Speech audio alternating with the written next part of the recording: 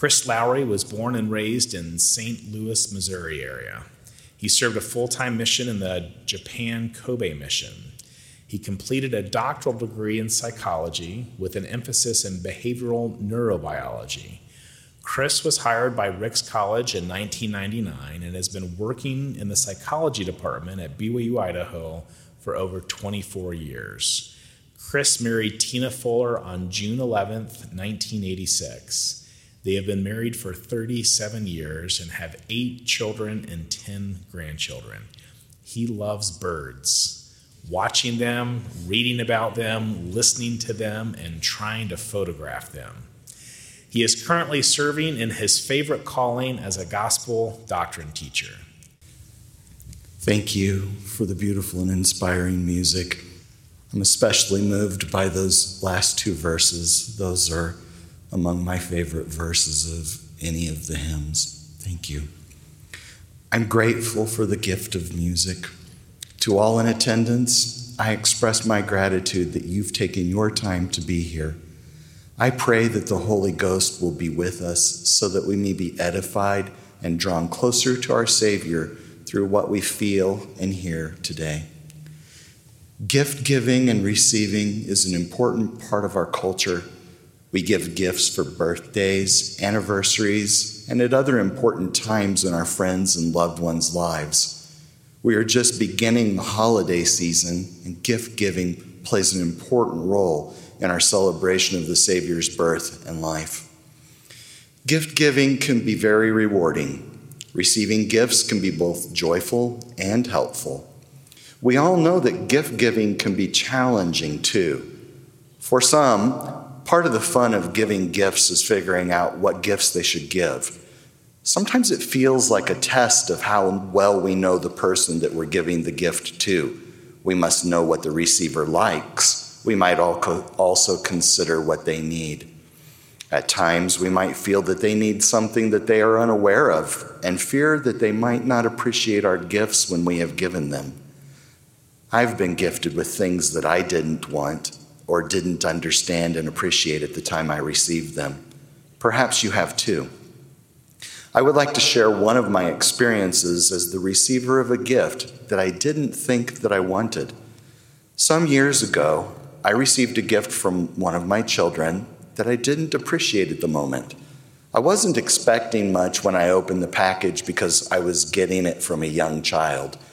Tina, my wife, was involved in selecting it, so I wasn't worried that it might be a box of old toys that my son no longer wanted. However, when I opened the package, I certainly wasn't expecting a pair of slippers. Of course, I was grateful that he got me a gift, and I thanked it for him. But in my mind, I thought, this isn't what I hoped for, and in my heart, I didn't really feel joy for the gift. Dutifully, I put the slippers on and wore them around the house over the next few weeks. Something amazing happened. I had never owned a pair of slippers, so I was surprised to find how useful they were. When I came home from work and put on my slippers, they kept my socks clean, even when I sometimes discovered sticky spills by stepping in them. They also kept my feet warm and comfortable. They protected my feet from little toys strewn about the house that I won't refer to as Legos. So I didn't need to hop around on one foot after stepping on the unnamed toys. They were also very convenient. I could slip them off when I wanted to and put my feet up on the couch. I could slip them back on whenever I needed to go anywhere. And occasionally I would cheat and slip them on to take the trash out. Before long, I realized that slippers were a great gift. Oddly enough, one of my favorite gifts that I have ever been given. I wore that pair for several years until they completely fell apart. Even better than the satisfaction and joy I received from those slippers, my son felt so proud and pleased that I liked his gift. He saw me using them and was joyful because he knew I liked his gift. A simple pair of slippers brought us closer together. Our Heavenly Father is the greatest giver of gifts.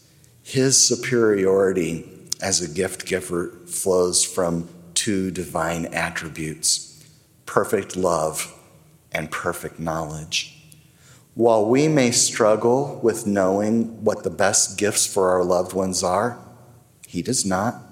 He knows each of us perfectly and knows what gifts we need and what gifts we want.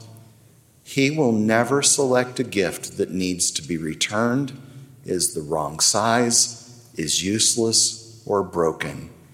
We will only receive the gifts that we need and those that can bring us true joy when we understand and use them as he desires.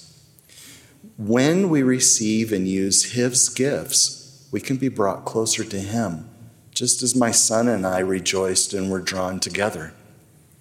Similar to how I didn't understand the usefulness of my slippers and I didn't appreciate them when they were given to me by my son, sometimes we may not understand or think that we don't want the gifts that our Heavenly Father bestows on us. When that happens, we are in danger of not benefiting from the gift and may harm ourselves and our relationship with our Heavenly Father. He said, "For what doth it profit a man if a gift is bestowed upon him and he receive not the gift? Behold, he rejoices not in the gift, neither rejoices in him who is the giver of the gift." In fact, the Lord tells us we need to be grateful for what he gives, and he is displeased when we aren't. To rejoice in our gifts, we must know what they are. Therefore, each of us should ponder and ask, do I know which gifts Heavenly Father has given me? Lack of awareness of his gifts prevents us from receiving them. How sad we will be to learn that he gave us gifts that we did not open. How regretful we will be when we recognize what we could have rejoiced in and how it would have helped us and drawn us closer to Heavenly Father. If there are good reasons for FOMO, or fear of missing out, this would be one. Please discover the gifts that Heavenly Father has given to you and always be searching for those that he will give you. A grateful heart will help you to find them. Patriarchal blessings and other priesthood blessings can also help you to identify them. Sometimes we receive gifts with some assembly required. These can be challenging because the instructions may seem vague and the steps needed to assemble the gifts aren't clear. Despite, or perhaps because of these challenges presented by these gifts, they may be the most rewarding because we can see how our efforts paid off. Heavenly Father, the perfect gift giver, also bestows some gifts with some assembly required. These challenging gifts stretch us to develop the divine attributes that our Father and Savior possess, which is the very reason for his plan. His plan isn't simply that we return to him. In fact, we were already with him when he presented the plan. The purpose is to become as he is, so that he can give us the greatest of all his gifts, eternal life, which is to live the same life as he does. These soul-stretching gifts often take the form of adversity in our lives. They come in many boxes with a wide assortment of shapes, sizes, wrapping papers, and ribbons. I can't possibly list all of the ways that these come into our life, nor am I trying to suggest that Heavenly Father causes all of them. However, he did give us the gift of living in a fallen world, and these conditions arise from and are inherent to such a world. Even his Son didn't escape them. In fact, he suffered beyond our ability to understand so that he would know, according to the flesh, how to succor us. Although I cannot enumerate nor understand all the ways these challenges come to us, I have no doubt that Heavenly Father gives us other gifts and will give us all of the gifts that we need to deal with the adversities that we do and will face. Many gifts are given to us, but I would like to focus on just two: the gift of the Holy Ghost and the gift of sanctification through Jesus Christ's atoning power and mercy. We've all heard of cell phones being compared to prayer before, but I still want us to consider how easy it is to stay in contact with those we love using these devices. They are ubiquitous. I see them at church, in my classes, in homes. I even see people using them while driving, which research shows is a very dangerous activity. I think all of us have had our relations strengthened, been taught important things, received warnings of danger and messages of comfort through our phones. Think of how marvelous it is that we can have all of that and more from the Holy Ghost. In fact, I am suggesting that during our mortal lives, the gift of the Holy Ghost is the greatest gift that our Heavenly Father offers us. The Holy Ghost can teach us all truth. There is no such thing as a wrong number with Him. He can comfort, guide, warn, help us to feel closer to Heavenly Father and our Savior. Help us to understand and love those around us, thereby strengthening all our relationships. And He helps us to overcome weakness and sin. Those vague instructions that we talked about earlier can be made crystal clear through the Holy Ghost. The scriptures say, God shall give unto you knowledge by His Holy Spirit, yea, by the unspeakable gift of the Holy Ghost. Unspeakable means that it is so great that it cannot be expressed in words. There are many things that we need to do to receive this great gift. I'm sure you've been taught some of them before. I will focus on one thing: desire the gift. I believe that one of the reasons we don't receive the Holy Ghost as much as we could or should is that we don't appreciate the gift or desire it enough to ask for it and constantly seek it. Do you remember the account of the Savior's visit to the Nephites following His resurrection? After the first day He had visited them, the people who had seen Him and heard Him knew that He was returning the next day. So they spent the night gathering those who hadn't been there that day. When they had gathered, they taught the newcomers exactly what the Savior had taught the preceding day. Then the prophet recorded something very important. Behold, they knelt again and prayed to the Father in the name of Jesus, and they did pray for that which they most desired. Now I've wondered, what would I have prayed for? What would you have prayed for? Nephi continues, and they desired that the Holy Ghost should be given unto them. Why were these people so desirous to receive the Holy Ghost? Why is the gift of the Holy Ghost so great and important to us? When I compared the gift of the Holy Ghost to a cell phone earlier, I listed some of the blessings we can receive through the Holy Ghost. Think about this. The Nephites had stood in the presence of the Savior Himself, but they knew that He couldn't always be physically present. Yet His Spirit could always be with them. Just the day before, the Savior had administered the sacrament to them and promised, "And if ye do always remember me, ye shall have my Spirit to be with you." Why wouldn't we want that? Hundreds of years earlier, their great prophet Nephi had taught them the importance of the gift of the Holy Ghost.